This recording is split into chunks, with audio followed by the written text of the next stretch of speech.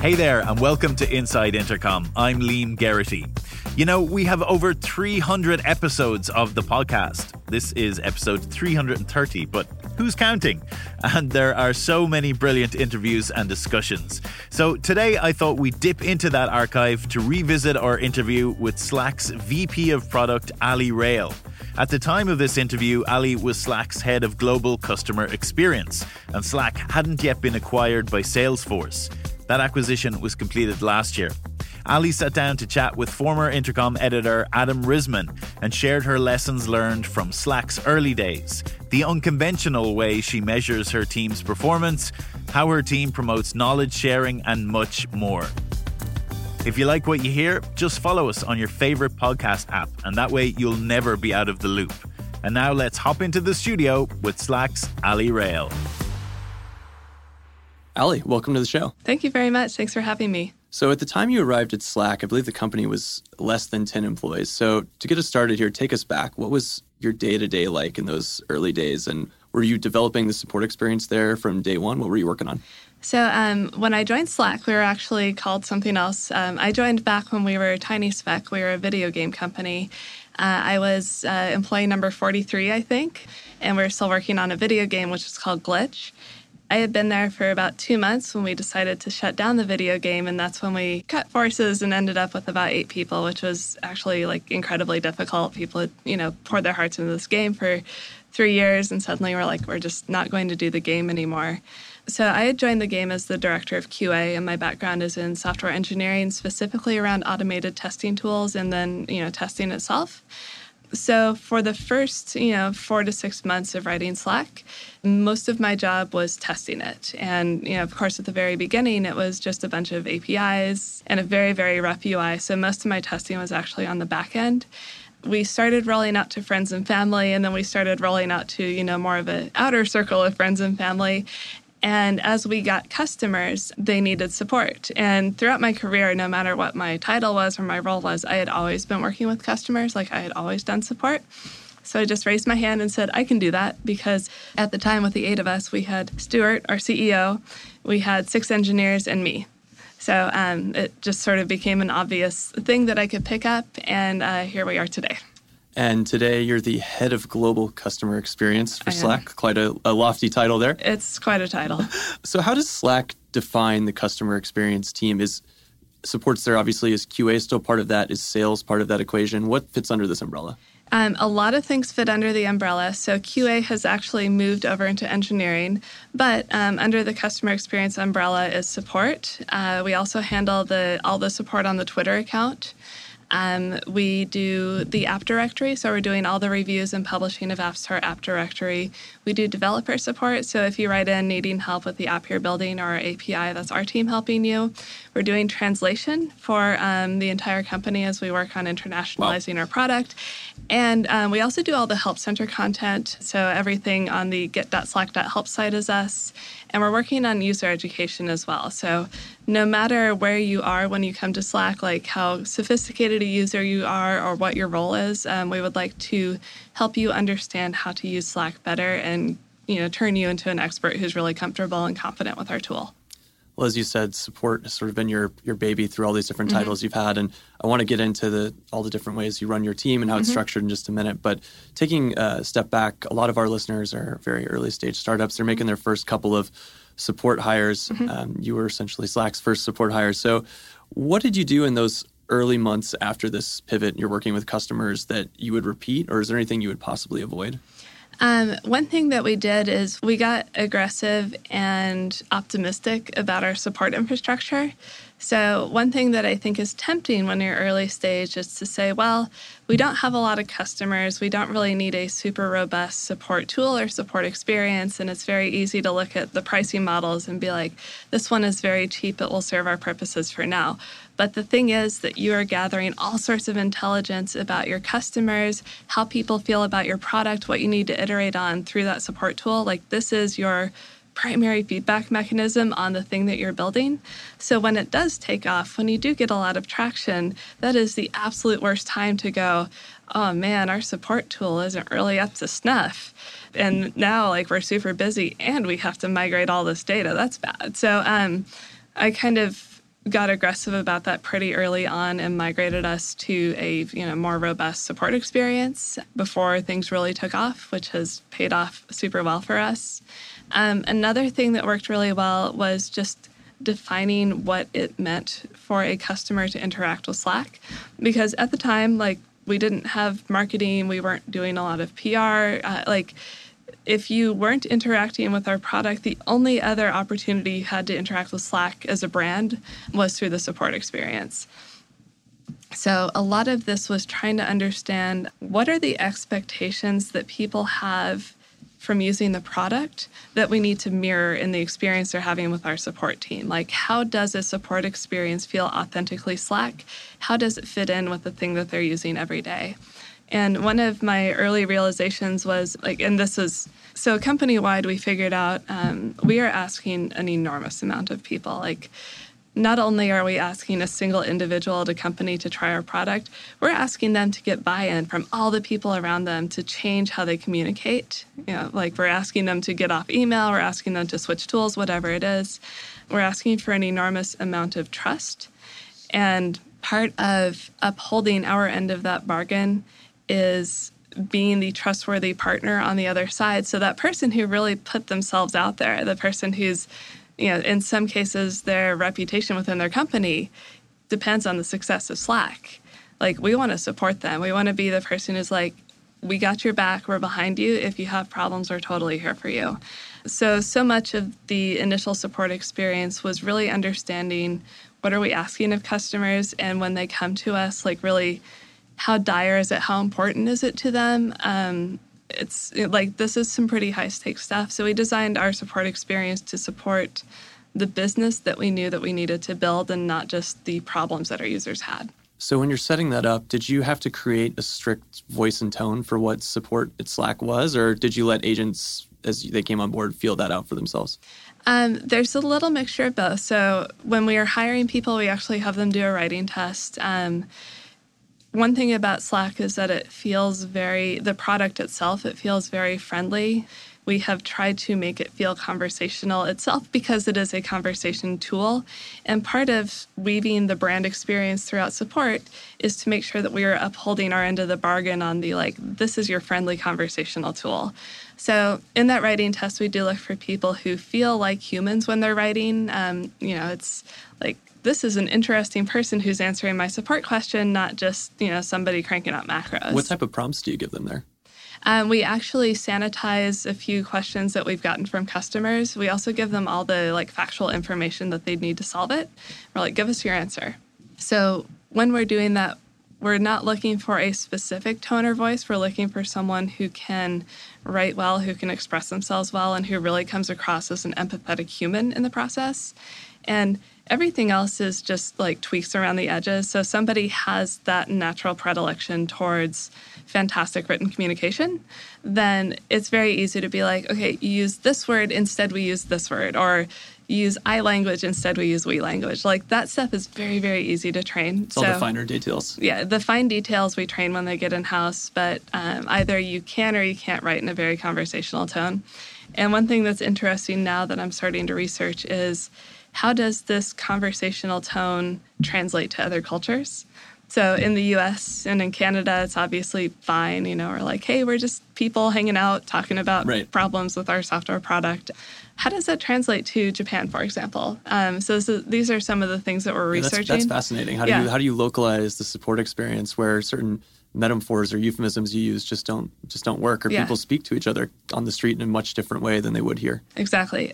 In Japan, it's a very hierarchical structure, and we don't want to come in and insert ourselves as higher than the person writing in, because we definitely aren't, and we don't want to come in too low and make ourselves seem unable to help. So this is a lot of what we're figuring out. We did the initial revision of this on our Help Center, which we just translated into French, German, and Japanese. We have Spanish coming out soon. And the first part of translating the Help Center was actually coming up with a style guide. So we didn't dig in and just start translating stuff. We did a lot of thought around what does Slack sound like in French? Who is Slack in French? Who is Slack to the French customer? So we are developing a style guide that is used now as we translate the rest of the product, we're using it product-wide. It's that's something we're working towards, yeah. So we talked a little bit about the writing tests you give employees as you're hiring them, but once they're on board, there's something that you've been doing for quite a while that I'm really excited to talk to you about, which is something you call the no numbers philosophy. I think it's pretty safe to say it's quite different than the industry norm for how a lot of support managers may manage their team's performance. So can you walk me through the thinking behind this, what exactly it is, and why it's been ultimately so effective for you? Sure. There are a few pieces of it. So one is, like, as humans, as people, we thrive at our work when we have a lot of autonomy. So if you give someone the information, tools, skills, resources, like everything they need to do their job well, and you let them run off and do their best work, then it is going to be much more deeply gratifying. And when someone feels good about the work that they're doing, not only does it cascade to all those around them, but customers can feel it as well. So you can just tell when a happy person is helping you. So one part of it is, let's give people the autonomy that they need to decide what needs to happen for the customer. And if a customer needs a half hour of attention instead of 5 minutes, give them that half hour. If a customer needs, ongoing work over 2 or 3 weeks on something, let's give that time to them. So I never want to constrain someone's work by telling them that they have a strict amount of time or a quota or anything like that. The other thing about quotas, which is interesting, is that they assume a team that is always behind. So if you're going to tell a team of 5 people that they have to do 30 tickets a day, then you know that you'll always have more than 150 tickets in the queue that day, which is a terrible state to be in because that is the bucket that you can never clear out. You're never catching up. You're always behind. And one thing that I wanted to do is, we want to zero out the queue as much as possible. And we often do it several times a day where there's just nothing there. And you can't have a quota if you don't reliably have a huge backlog for people to work against. So just fundamentally, the way we run our team and the expectations we have of ourselves for getting back to customers quickly and clearing things out rapidly, a quota system simply doesn't fit, because we could run into a situation where it's everyone failed their quota today because we just didn't have enough work for you to do. So sorry you're all about terrible. that. Yeah, sorry you failed. Which won't bleed into the customer experience then at all. Exactly. And then there's the flip side as well, which is if I say, okay, everybody's got to do 30 tickets today, and we have a very busy day. So, for example, when we release a new feature like custom status, which we released a couple of weeks ago, our volume spikes. We have a ton of work to do. But if I tell everyone 30 tickets, that's your goal, then they're like, well, got my 30 tickets. I'm out of here.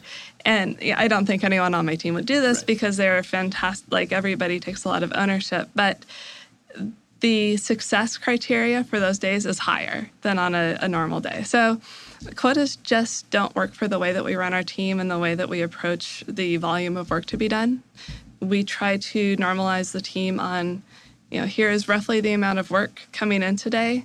You collectively are all responsible for doing it. And as people, we are pretty adept at adjusting how quickly we do things based on the amount of time that we have. So if you think about moving house, if you know that you have a month to go, you are carefully packing all the glass, you're wrapping it in newspaper, you're tucking it in the box, you're labeling the box with my Star Wars glass, everything. But same thing, if you have one day left, you're just screw it, I don't care about these glasses, wrap them up, get them out there. Somehow it always finds a way to get done. It's just a matter of how you get to that point. Exactly. It always gets done. But we are very good as humans at adjusting how quickly we work and how well we work based on the amount of time we have. So a lot of it is just situational awareness for people. Here is roughly our work volume for the day. And then people begin to learn okay, that means this for me. Maybe that means I go into do not disturb mode on Slack and just crank for an hour. Or maybe this means, on the other side, wow, I have a lot of time to take care of this thing that I wanted to learn. How large was your team when you put this type of thinking in place, or did it simply evolve organically? It just evolved organically. I never have wanted a quota system. I generally don't think that that's a good way to manage people.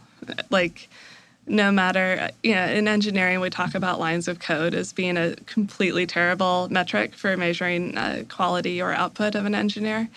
And I think it's the same way for everybody. Once you just start looking at volumetric measures, a lot of autonomy is taken away, and autonomy is what gives us pride and joy in our craft. And ultimately at Slack, we are all craftspeople. We all sort of delight in the experience of executing on our craft to the best of our ability for the good of the company and the customer. So it's evolved organically, but it's very, very rooted in the values that we have as a company. So those values don't change, but as your team grows, I think you guys are more than 100 support agents now. Is that right? The overall customer experience team is 150, but that encompasses all the things but our direct support team is it's over 100 now. So say we have a listener who's wanting to put this philosophy in place very early, but is on sort of this path of growth, right? What type of things do they need to adjust when they get to, say, 100 people on the team? Things break in many different intervals, and what we've learned is that we don't know exactly when they'll break, and we don't know why, but we do know that they will. So we engineer our processes so that they'll last for 6 to 9 months, and we're not precious about them. We don't dig in and spend months on them. We're just like, okay, this is no longer working. Let's build a thing that will work for now, and let's try to anticipate what's going to happen for a little while, and then we'll throw it away and start fresh again. So one thing that we emphasize a lot with the team is just proper change management practices, which is constant awareness that things will change, and it is a necessary and exciting part of being in a growing company. And do not get too attached to any one thing that's happening, because the growth of our company will necessitate a difference. So a couple of the things that we've changed specifically, early on, the product was smaller and the number of people were fewer, and it was both possible and necessary to know everything about everything and be able to answer questions regardless of topic. Mm-hmm. As we grew, so that situational awareness I was talking about earlier, it's just very hard to get when you have 20 people working out of the same queue. And if you're new to the company and suddenly you have all of Slack to support, which is getting larger and larger, that just becomes an impossible task. So we split it up into specialty teams. So people now are experts in the Mac app. And there's a small group of them doing that. So they have a lot of situational awareness on everyone around them and what they're doing. And it also gives people, especially new people, the opportunity to come in, master one thing and being like, I am doing excellent work. I have only been here for 3 months and I'm contributing and I feel like I'm part of the team. And this is an exciting job. So, and this is one of the things about growth is it's harder and harder, I think, to get onboarded to a growing company and understand, how it functions, how all the pieces fit together, what all the people do. And so the more you can give people an opportunity, a nice, big, soft handle for them to grab onto and just, thrive, the better they're going to be in the long run, for the company, because they're going to be I'm here, I'm succeeding, I want to do more. Just before we continue with today's episode, I wanted to let you know about OffScript. It's a new series of candid conversations with Intercom leadership all about the extraordinary AI-driven transformation we're currently experiencing. Episode 1 is on our YouTube channel right now. Here's a teaser of what you can expect. I don't want to come across as overly dramatic, but for every single tech company, this is an adapt or die moment. It's inevitable that all businesses are going to go AI first. It's just a matter of time. In this post-AI world, new companies will rise, old companies will fall. Of course, some of these new companies will flame out. Some old companies will pivot successfully too. I don't think any of us could see a world where this wasn't going to be one of the biggest changes in the customer service landscape ever. The world we care about is customer service, and it's so patently obvious that the old way will be quickly obsolete. We're racing hard to build a future which will result in better experiences and results for our customers and businesses too. It's not just a product change, it's a mindset change. Let's make space to talk about all of this. We have so much we want to share. We want to explore these ideas in the open. We want to provoke new ones in you. We want to learn from your reaction. You just click the kind of big stupid go button, right, and see what happens. Welcome to OffScript. That's all to come on OffScript. The first episode is out now. You can watch it on Intercom's YouTube channel, and we'll bring you audio versions of the episodes right here. Now, back to today's episode. You mentioned that tilt between generalists and specialists, which is, common across all growing companies. We've certainly seen it here. How do you make sure that there are knowledge sharing measures in place for those specialists so the knowledge that they accrue just doesn't go into a silo? We have a lot of different mechanisms for this. So another thing that I really don't want to do is build a big team of managers. And one way that you avoid that is to make sure that as many people as possible are doing, the information sharing, sort of the task-based stuff that managers traditionally do. So we have each specialist team has a aggregation of people, and one we call the ambassador. They're the ones who work with the product managers to understand what features are coming up and also to give customer feedback to our product managers. We have the bug boss, and they're the ones for knowing all of the outstanding bugs in their specialty area and working with product and engineering on prioritizing and getting fixes. We have, and specifically to your question, we have a learning specialist in each specialty group. They're responsible for all of our internal documentation about that area, making sure it's up to date as we update the product, and as needed, doing presentations or guided learnings or spinning up new courses or whatever for new parts of the product or just parts that people tend to struggle on. So we've distributed a lot of that down to the team itself, which is great in a lot of ways. We don't have a lot of managers doing managery stuff. We all learn better when we do it ourselves. Coming up with a training is a fantastic way to force you to learn something. And I really like the fact that people have opportunities to do things that aren't just grinding away at a support queue all day. Right. Or they have paths to progression that isn't just people management. Because it's not for everybody. You can be extremely, extremely talented, but just that not be the thing for you. Yeah. And we've focused on that company-wide, which is how do we ensure that everybody has a path to grow that isn't just people management? Because the worst thing you want to do is promote someone into a people manager who doesn't want to manage people. So we're working on that company-wide. Just due to the breadth of scope of what CE does, there are a lot of interesting paths that people can go into, and more of those emerge all of the time. For example, with our enterprise product, which just came out in January, suddenly we have all sorts of pathways opening up that look more like customer success work or more like solutions engineering work than look like traditional customer experience work. So we work closely with the sales team on those sorts of things. So all of these options begin to emerge, and people are able to learn and sort of exercise leadership qualities without actually having people that they manage. Has there been anyone or any companies in particular who have really inspired you in terms of the way that you've built the structure for your team? I probably shouldn't admit this. I didn't do any research. I would say that I was most inspired by all of the things that I hate about seeking support myself, and simply by the way that we run our company. So much of this has just been, what do we not want to replicate, and what do we need to amplify? And that's how our support experience has been built. Yeah, it's funny. With tooling, so many industry standard learnings are actually baked into the tools themselves, and you kind of pick up this feature exists because this is how people do it. You get sort of a lot of osmotic learning without ever talking to people. So I would say that, there are a lot of product managers who have done that research and sort of baked it into a tool for me, which is awesome. It's something that we're going to start looking at more, though, as we move up market into enterprise and as we move to different, international markets. What does support look like there? Because I'm super comfortable with being a consumer in America, needing customer support.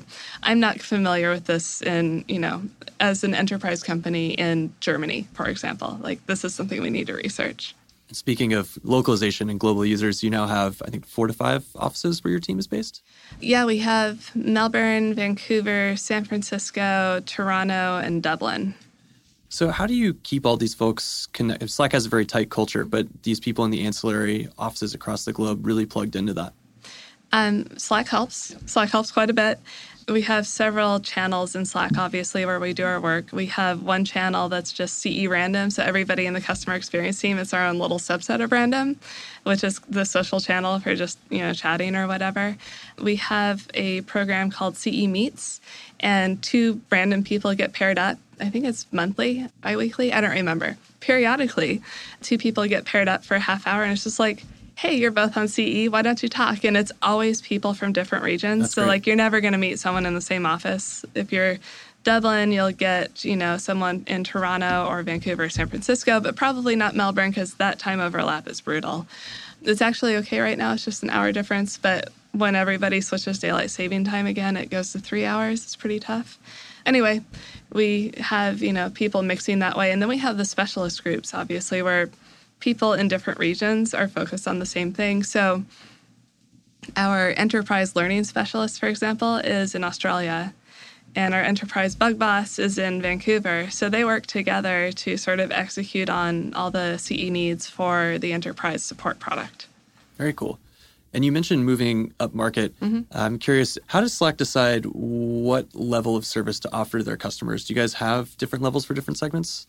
We don't offer different kinds of service. So, everybody gets basically the same people with the same amounts of knowledge. We prioritize...